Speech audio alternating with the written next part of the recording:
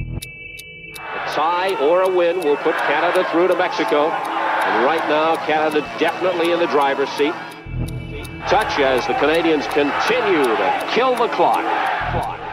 The referee checks his watch. We have got to be in the final seconds.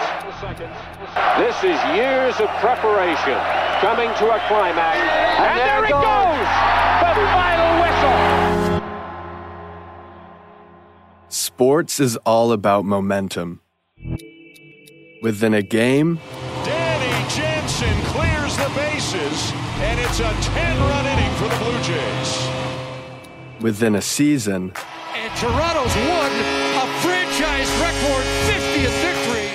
Within a generation. With Canadian hoopers flooding the NBA, there's a new era of Canadian basketball upon us.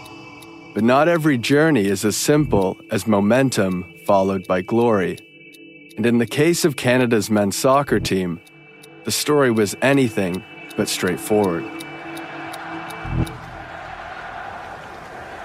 It's been half an hour since the final whistle blew at BMO Field, and despite a negative 13 temperature, not a single fan has left the sold-out stadium. An endless sea of red jerseys wave Canadian flags, singing and dancing as flares and fireworks shoot into the Toronto sky. Down on the pitch, players wipe their tears and embrace one another draped in flags. It's March 27th, and Canada has just qualified for its first World Cup in 36 years, comfortably defeating Jamaica 4-0 at home to secure the number one seed in CONCACAF qualifying. As I look around BMO Field, I remember a visit 8 months prior, where Canada had failed to fill even half of this very same stadium in a 1-1 draw against Honduras. It had been 23 degrees that day. Over the course of the following 8 months, the Canadian team captured the hearts of the country and brought soccer's popularity within it to another stratosphere.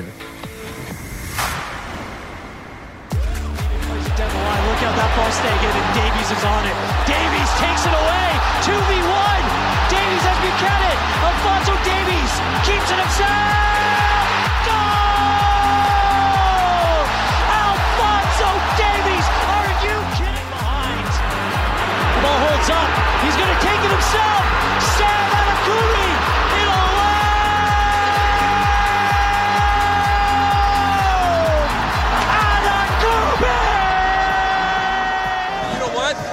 United States, Mexico, Yes. anybody from CONCACAF, be careful when you come to Canada. That's right.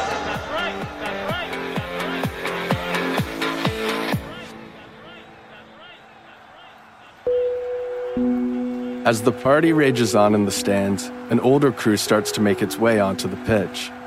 Famous Canadian soccer alumni from all eras are introduced to the crowd, but one era, in particular, draws louder cheers than the rest. The players from Canada's last World Cup team in 1986. 30,000 fans applaud and cheer for the trailblazers who first brought Canadian soccer to the global stage. But in the midst of it all, one question lingers in the air.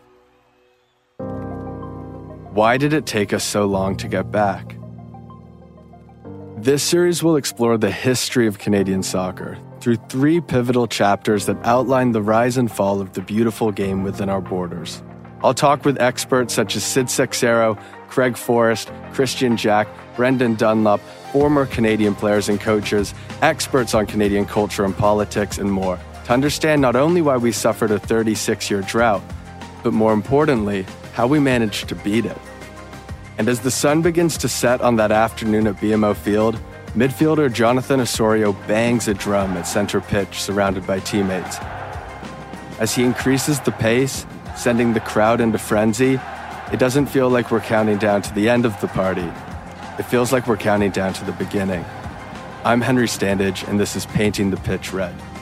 Stream a new chapter of Canada's roller coaster journey ahead of each group stage match at Qatar 2022.